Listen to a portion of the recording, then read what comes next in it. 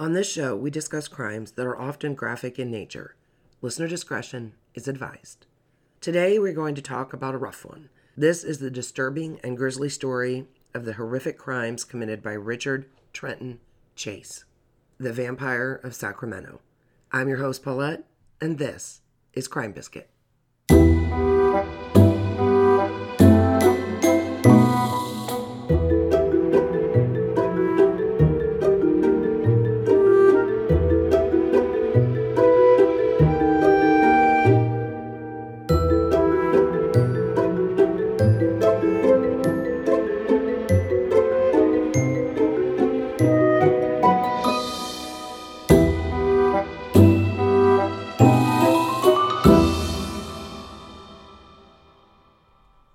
Okay, my friends, let me be honest. I struggled with whether to cover this one or not, and I struggled with just how much detail I should give. Any of you that are regular listeners, you're probably saying to yourself, she covered Albert Fish for Lord's sake and she did it in detail. What's the big deal? Well, I'll tell you. If you can imagine, I find what Chase did to be almost even more than I can stomach. But then again, I think we listen to true crime for lots of reasons. But I honestly believe deep down we do it for this one reason, which I've mentioned before. There, but for the grace of God, go I. I think we all look into the minds of these criminals, these monsters, if you will, and say, I'm glad that's not me, either victim or monster. So in the end, I decided to go ahead and cover Richard Chase. I am not going to revel in the atrocities he committed, but I'm not going to hold the truth back either. Here's your second warning for this episode. This is very graphic and it involves harm to animals and children, as well as adults. You've been warned. Richard Trenton Chase was born in May of 1950. He grew up in a strict home ruled by his father, a father who was fond of arguing and fighting with his wife. Chase also had a sister 4 years younger than him. Chase started down the stereotypical path of a psychotic serial killer by the age of 10 when he started killing cats. Even before that, he liked to start fires and torment small animals. Once Richard is in his teens, he finds out that he has a sexual problem. He can't keep an erection. One of the girls he dated, he was called Rick by her, is the one to relay this information. Obviously, this is going to be a sore subject with Chase. His lack of ability to perform sends him to seek a psychiatrist. That doctor tells him that the real problem is an issue with repressed anger, and it was also suggested by this psychiatrist that Chase might be suffering from a major mental illness.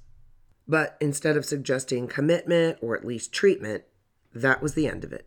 Eventually, Chase moves out on his own and has a string of roommates who were all aware of his drug use and his weird behavior.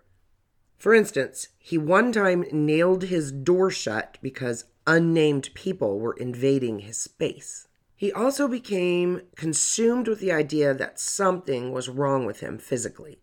This idea sticks with him throughout his life. To give you an idea of what kind of things he thought was wrong, he went into an ER once and was searching for someone who stole something from him. Who goes to an emergency room looking for a stolen item? Well, Chase does, because he isn't looking for a stolen wallet or stolen TV. He thinks someone has stolen his pulmonary artery. While there, he complains that there are bones coming out of the back of his head, his stomach is in him backwards, and also that his heart just likes to up and stop beating for no reason. Now another psychiatrist gets a look at him, and this one diagnosed him as a paranoid schizophrenic, but this doctor also thought he might be suffering from psychosis induced by drug use. This is something called toxic psychosis. So they put Chase under a 72-hour observation and recommend that he stay after that. Even though they wanted him to stay, he was told he could come and go without permission.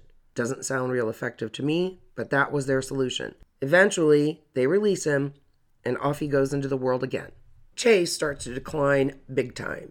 He is messy and unkempt. He keeps doing more and more drugs, and now he's developed hypochondria to boot.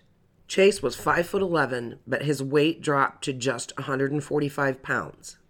He was living with his mother, but while living there, he starts to believe he's being poisoned. His father tells him he's got to move out, but gets him an apartment to go to. Chase really starts to go off the rail at this point. He starts catching or buying rabbits, which he then kills, takes the entrails, and eats them raw. Now and then he'll put the entrails into a blender and make a smoothie to drink. This he does for a specific reason. He thinks his heart is shrinking and is going to disappear. His solution to stop the heart shrinkage is the entrail smoothie. He even goes so far as to inject rabbit blood into his own veins. This, of course, results in blood poisoning, but Chase believes it made him sick because the rabbit had ingested battery acid, and the battery acid got into his stomach, and that's why he's ill. Chase is committed and diagnosed as a schizophrenic, which he's been diagnosed with before, but this time with somatic delusions. The basic idea of somatic delusions is that the person has the false belief that their bodily functions or their appearance is grossly abnormal. These kind of delusions are very rare and also a real challenge to treat. Once he's committed, they try a range of antipsychotic medications, all which don't seem to work. This makes them believe that maybe the psychosis that Chase is suffering is because of his heavy drug use. In 1976, Chase escapes the hospital and goes to his mother's house. He's sent back to the hospital and eventually ends up at Beverly Manor. It is at Beverly Manor that he earns the nickname Dracula. Chase would frequently talk about how he killed rabbits, and then one day he is found with blood around his mouth and 2 birds with broken necks dead outside his window. This is known as Renfield syndrome.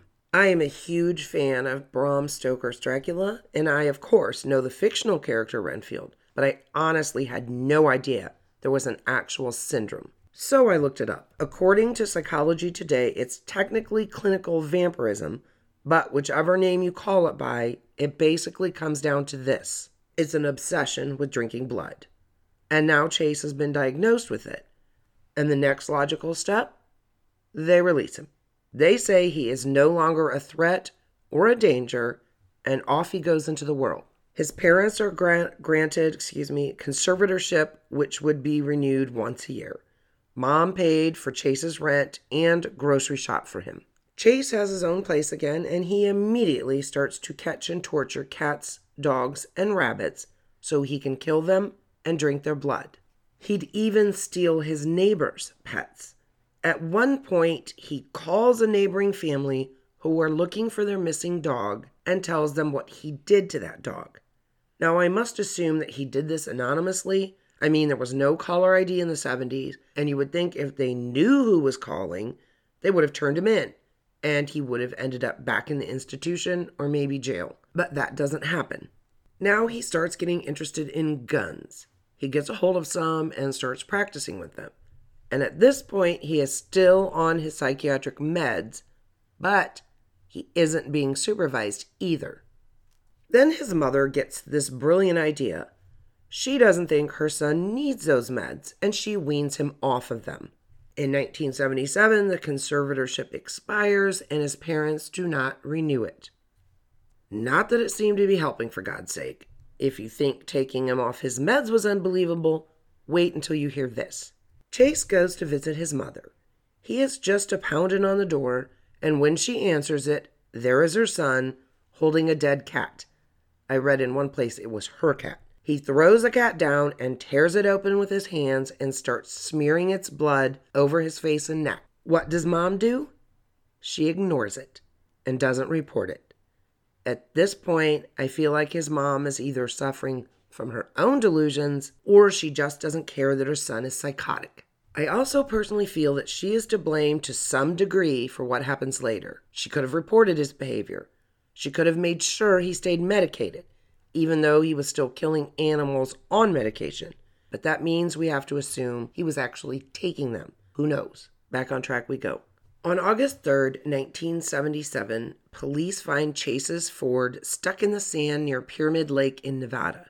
There are a couple of rifles on the seat, a pile of men's clothing, and there are some blood smears on the inside of the car. And there is a blood-filled bucket that appears to contain a liver as well. They get out the old police binoculars and start searching the landscape. And there is Chase, nude and covered in blood. When Chase realizes he's being watched, he runs off, but they catch him and take him back to his pickup. He tells them that the blood in the bucket is his. It's blood that seeped out of him. And the liver, it turns out, is actually a cow's liver. You would think that now, finally, someone will put him in a place where they can figure out how to help him. But you'd be wrong. It appears he got arrested for this, didn't serve a lot of time, and off he goes back to his apartment. Chase now gets a new obsession. He's busy admiring the Hillside Strangler, who is doing some nasty business not too far away from where Chase is. He is occupying his time reading newspaper articles about the Strangler. His obsession with blood and guns and the Hillside Strangler only seemed to make him bolder. On December 29, 1977, Ambrose Griffin, a 51-year-old engineer and father of two, is shot. He and his wife had just gotten back from grocery shopping and were unloading the trunk. Ambrose is on his way back to the car for another load, passing his wife as he goes, and he just drops to the ground. At first, it looks like a heart attack, but it isn't. He's been shot. At the hospital, Mrs. Griffin will tell police she thought her husband was yelling at someone or about something, and then he turned around and fell. She did also say that she'd heard two small popping noises, but really hadn't thought anything of it at the time. This is when she finds out her husband had died because he'd been shot, not of a heart attack. One of the Griffin's sons had told police that he had seen a man with a rifle walking around their East Sacramento neighborhood. They'd followed the man and then called police. When the police look a little deeper, they discover this wasn't the shooter. The rifle was not a .22 caliber weapon, which they knew the murder weapon was. On the afternoon of the shooting, a 12-year-old boy said that a man in his mid-20s with brown hair had shot at him from a brown Pontiac Trans Am as the boy was out riding his bike. They hypnotize this boy to see if they can get more info. They do get a license plate, but it doesn't end up leading them anywhere. The police are doing some more digging, and they find a report about a woman who said that a shot had been fired at her house on December 27th. That was 2 days before Ambrose was shot and killed, and she lived just a few blocks from the Griffin residence.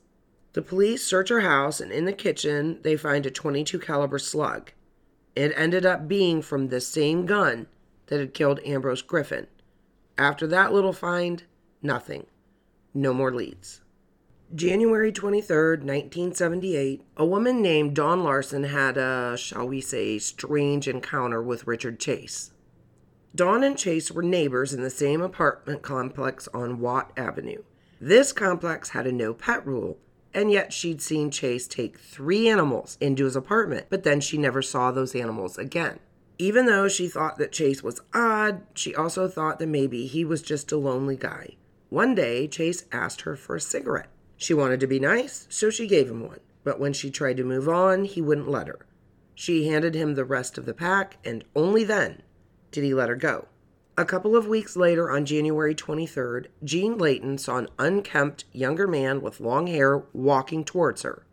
She is standing in her doorway. This young man tries the patio door and finds it locked. Then he tries the windows, but they are also locked. He walks right up to the door, and Jean meets him there. With a face free of emotion, he just stands there and stares at her for a while. Then he lights a cigarette and walks away, using her backyard to go. Down the street from Jean's, Robert and Barbara Edwards are taking groceries into the house when they hear a noise coming from inside. Whoever was lurking around in there heard them coming, and the next thing they hear is a window slamming on the back of the house. Around the corner comes a messy-looking young man running right towards them. Mr. Edwards tries to get a hold of him, but he runs past him and into the street. Mr. Edwards chases him, but the young man jumps a fence, and Mr. Edwards loses him. The police are called, and when they get to the Roberts house, they find that it has been trashed. There are valuables missing, so they think robbery. But they also find a couple of things that you wouldn't find in a typical robbery. The intruder had urinated into a drawer full of clean baby clothes and then defecated on a child's bed. Meanwhile, the intruder, who we know is Richard Chase, but police do not, isn't just running away. He is running up onto random porches and trying the front doors to several houses. Then his search ends at 2360 Tioga Way, where the door is unlocked. Before he goes in, he puts a .22 caliber bullet in the mailbox. This is the home of David and Teresa Wallin. Teresa was 22 years old and 3 months pregnant. Chase encounters her when he enters. She's on her way to take the trash out. When she sees Chase, she drops the trash, and in response to seeing the gun in his hand, she puts her own hand up to her face. He shoots her twice. The first one goes through her palm, up her arm, and nicks her neck after it exits at her elbow. The other shot goes straight into the top part of her skull, and she falls. Chase now kneels over her and takes a third shot, putting this one into her temple. Chase takes her body into the bedroom and then goes and gets a knife from the kitchen and an empty yogurt container out of the trash bag that Teresa had been carrying. When David Wallin comes home from work that night, he enters an empty house. The family's German Shepherd is there waiting for him, but there is no sign of his wife. The stereo is on, and there is what he thinks is an oil stain on the carpet. He follows the stain to the bedroom, and this is what he finds. Teresa is on her back with her sweater pulled up over her breasts and her pants and underwear around her ankles. Her knees are spread. Her left nipple has been removed. Her stomach is cut open, and her spleen and intestines have been pulled out. She'd been stabbed repeatedly in the chest, in the lungs and liver, and her left breast.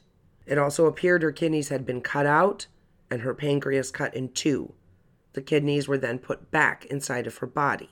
Obviously, David is screaming at this sight. He will later find out that the killer had smeared her blood all over his face and then licked his fingers.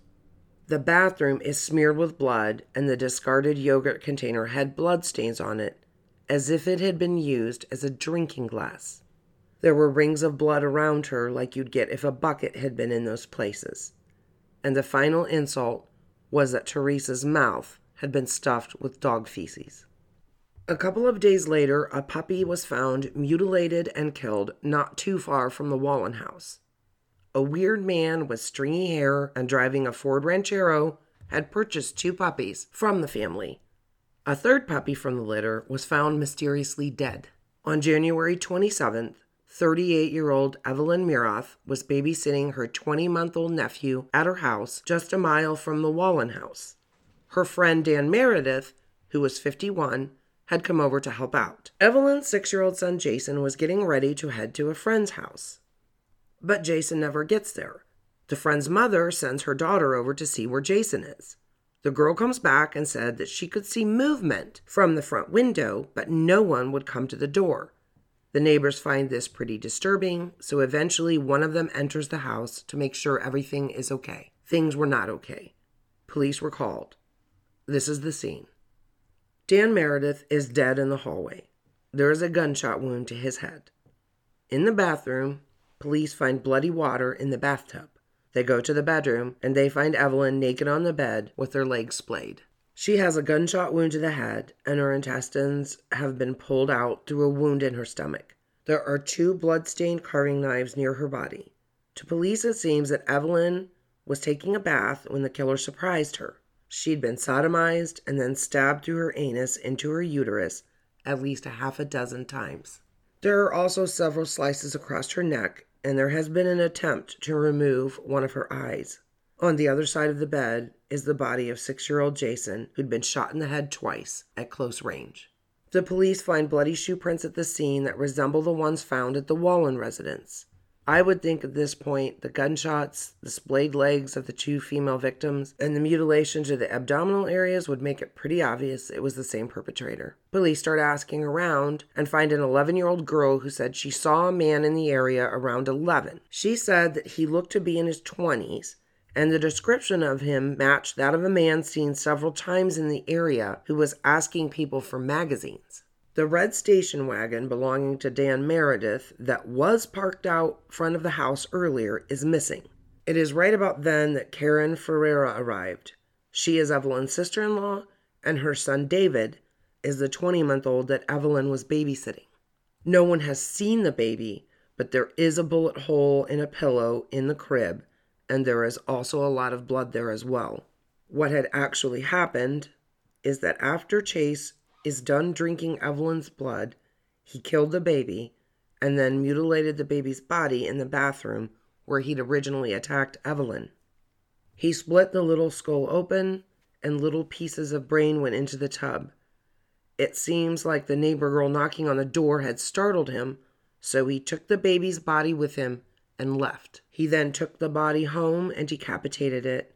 After that, he removed several organs and ate them. While Chase is doing these unspeakable things, the police are out looking for him. They might not know his name, but they're looking. The station wagon belonging to Dan is found not too far from where the murders occurred. The keys are in it when it is found. Police know that there is very little hope that baby David will be found alive, but they are not giving up.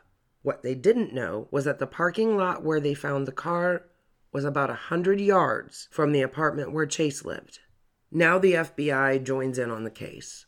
Robert Ressler and Russ Vorpagel worked up a profile of who they thought their killer was. They said he would be a disorganized killer and that he really hadn't planned the crimes and he didn't do much at all to cover up or destroy evidence.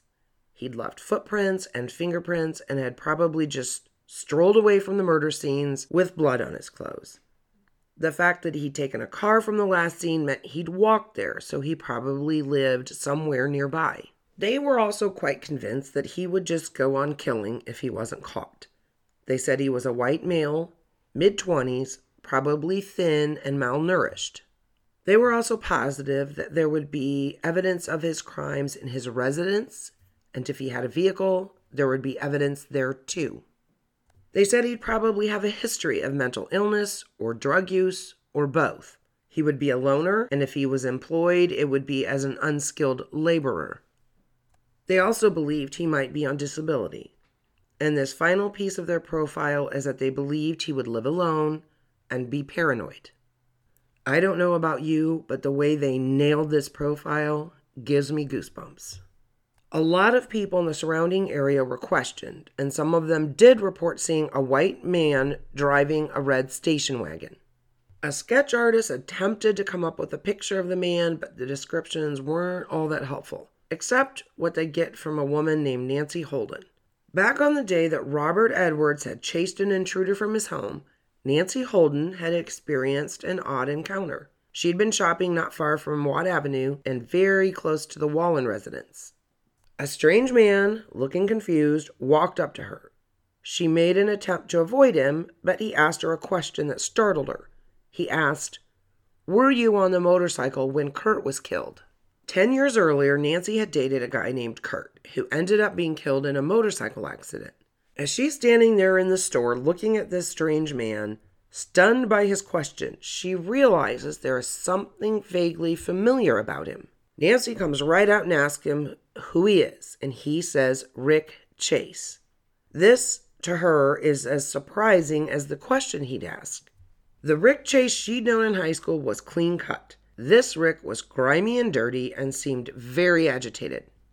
She'd heard rumors that since high school, Rick had gotten heavy into drugs, and as she's looking at him, she's pretty much convinced that rumor must be true. She remains there and talks with him briefly, trying to find a way to escape this conversation. When he goes to pay for something, she makes her escape, but he follows her, asking for a ride.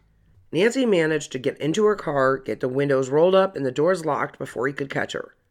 Even though she knew it was rude, something in her made her want to do nothing but get away from him.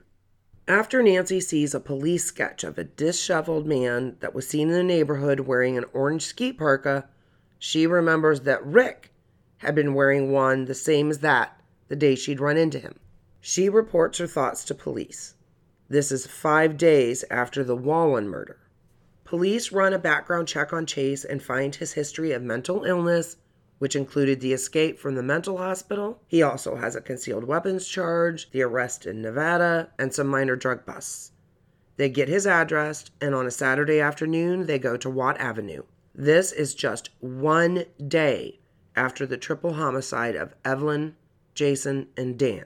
It's actually a quadruple because they don't know baby David is also dead. The apartment manager tells them that Chase's mother pays the rent, and the mother told the manager that she believes her son is a victim of LSD abuse. They also find out that Chase won't let his mother come inside of his apartment. Police are knocking on Chase's door, but he will not answer. They decide to act like they are leaving, and then they hide, waiting for him to come out. When he does, he's carrying a box. He tries to walk to his car, but police nab him. Chase puts up a pretty big struggle, but in the end, they get him under control. He is wearing an orange parka with dark stains on it, and his shoes look like they are covered in blood. Inside the box are blood-stained papers and rags. They take a .22 pistol off of him, which also has bloodstains on it, and Dan Meredith's wallet is in Chase's back pocket. He's also got latex gloves in a pocket. Chase is taken to the police station and questioned. He refuses to admit to any murders. Meanwhile, back at his apartment, police are in for a shock. The place smells like putrefaction, and it is a disgusting mess. Almost everything in the place has bloodstains on it, and this includes food and drinking glasses. In the kitchen, there are several small pieces of bone and dishes in the fridge with body parts on them. One container has human brain tissue. There are pet collars in the kitchen, but no pets to go with them. There is also a blender that is completely stained with blood and smells like rotting flesh. There are photographic overlays taken from a science book showing human organs and a newspaper with ads advertising dogs for sale that are circled. And there is a calendar there with the word today written on the dates of both the Wallen and Miroth murders. There were also 44 more upcoming days on the calendar with that same word. Evidence was taken from Chase to compare to samples they already had that were being analyzed at the lab from the victims. There was a lot of blood on Chase, and they also took hair samples from him. When they tried to get a blood sample, they had to restrain Chase. They didn't yet know about his super heightened fear of losing his own blood. While this is going on, the police are still out looking for the baby. They even used a bloodhound, but didn't come up with anything. They went to Chase's mother's house and found her very uncooperative. Even knowing what the police had found, this woman says that didn't prove her son had done anything wrong. Talk about denial. While he's in jail, Chase tells another inmate that he had to drink the blood of his victims because he had blood poisoning and that he was tired of hunting and killing animals. Sounds like a good reason to kill people. Finally, on March 24th, a church janitor finds a box containing the remains of a male infant. He calls police, and once they get there, they identify the clothing on the baby. It is baby David. The baby had been decapitated, and the head was beneath the torso. The baby was partially mummified. There was a hole in the center of the head from the gunshot, and there were other stab wounds to the body and some broken ribs. Underneath the body and the head, they found a key ring that belonged to Dan Meredith. The lead prosecutor in the case was Ronald Tochterman, and he wanted the death penalty. The defense, of course, entered a plea of not guilty by reason of insanity, but Tochterman wasn't having any of that. He fully intended to show that Chase knew right from wrong. Tochterman also did some research into blood-related crimes and blood rituals in various cultures. He found that some believed to drink another person's blood gave you strength or would heal you. Tochterman planned to show that even if this was a belief of Chase's, it wasn't a good excuse for murder. Prior to the trial, a dozen psychiatrists had examined Chase. He even told one of those psychiatrists that he was bothered about killing people and that he was also afraid that they would come back from the dead to get him. At that point, he never said to any of those psychiatrists that he was compelled by someone or something to kill. He just had the simple belief that the blood was therapeutic for him. One of the psychiatrists said he was not schizophrenic, but was antisocial, and also said that Chase was well aware of what he had done and that it was wrong. On January 2nd, 1979, the trial started. Chase was facing 6 counts of murder. The prosecutor pointed out that Chase brought along rubber gloves, which showed an intent to murder. The first witness in the 4-month trial was David Wallen, who discovered the body of his wife and the horrific state it was in. After him, there were nearly another 100 witnesses. Chase took the stand in his own defense. Picture him if you will. By this time, he's dropped to 107 pounds. He has sunken eyes and probably looks like a skeleton with flesh on it. He claims that he was only partially conscious when he killed Wallen, and then went on to talk in detail about how mistreated he was through much of his life. On the stand, he admitted to drinking Wallen's blood. As far as the second series of murders, he claims not to remember much, but he does admit to remembering shooting the baby, cutting the baby's head off, and says he left the baby's body in a bucket in the hopes he'd get some more blood out of it. He said on the stand that he thought the baby was, quote, something else, but he would not elaborate any further. He also blamed his sexual dysfunction in his teens as the cause of his problems, and he did claim to be sorry for killing the people. The defense argued for second-degree murder because they claimed he was clearly insane and just hadn't gotten the proper help. Tochterman argued that Chase was a sexual sadist and a monster, and that he knew exactly what he was doing, and that there was no hope of saving him. On May 8th, after 5 hours of deliberating, the jury came back with 6 counts of first-degree murder. During the sanity phase, the jury decided that Chase was legally sane, and after just an hour of deliberation, they voted for death in the gas chamber at San Quentin. FBI profiler Robert Ressler interviewed Chase, and you can read about these encounters in the book Whoever Fights Monsters. Here are some of the things he gleaned from Chase. He once asked Chase how he selected his victims. His response was that he would just go down a street and try the doors. He said, if the door was locked, that means you're not welcome. Chase believed that his blood was turning to powder, so naturally he needed to get more blood to replace it. Back when he was committed, those psychiatrists were aware of that belief, but for some unknown reason, they still didn't think he was dangerous. He said that the first killing happened after his mother didn't let him come home for Christmas. He was supposedly just shooting out of the car window. Chase planned to appeal his conviction, and he said the reason was that he only killed because he was trying to preserve his own life. He mentioned to Ressler something about soap dish poisoning. When asked what that was, Chase basically said this. Well, if you lift the soap up out of a soap dish and it's dry, you're in good shape. All is well. But if you lift it and it's gooey underneath, you've got the poisoning, and that is going to turn your blood to powder. And that powder will zap all of your energy and eat away at your body. Chase also claimed that he was Jewish. He wasn't. He claimed he was persecuted by Nazis because of a Star of David he had on his forehead. But guess what? He didn't have a Star of David on his forehead. He also said that Nazis and UFOs are connected. And the UFOs had told him, via telepathy, that he needed to kill to replenish his blood. The UFOs also followed him around, and if the FBI wanted, they could find these UFOs if they put radar on Chase.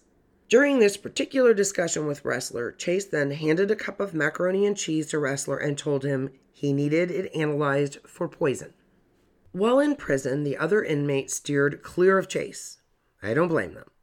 They did, however, encourage him to kill himself. I'm guessing from a distance. And he took their advice. On December 26, 1980, a guard looked in on Chase. He was in his bunk, breathing normally.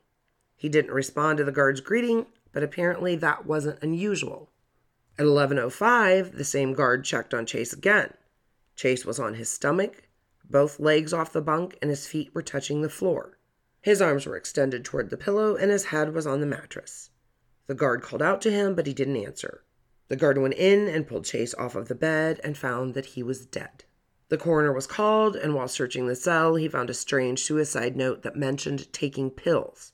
Chase had been receiving medication via a packet of 3 pills every day. It appears he was squirreling them away and then finally took them all at once. His cause of death was toxic ingestion.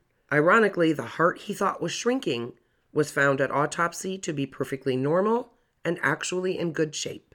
And that is how the vampire of Sacramento ended up dead, and I don't think he'll be missed. I believe that I read that the files on him with the FBI are still used when agents are learning about disorganized killers. I got a lot of my information from serialkillercalendar.com and criminallibrary.com. Hang tight for the final crumb. You can get all episodes of Crime Biscuit on Pandora, Audible, Spotify, Apple iTunes, iHeart, UFO Radio. Just kidding. Wherever you like to get your podcast. Follow me on Instagram at Crime Biscuit or drop me an email at acrimebiscuit@gmail.com. Here's your final crumb. A gooey soap dish is a common phenomenon. Wet soap creates goo. It's not a crystal ball into the health of your blood. Trust me. Thanks for joining me. See you next time.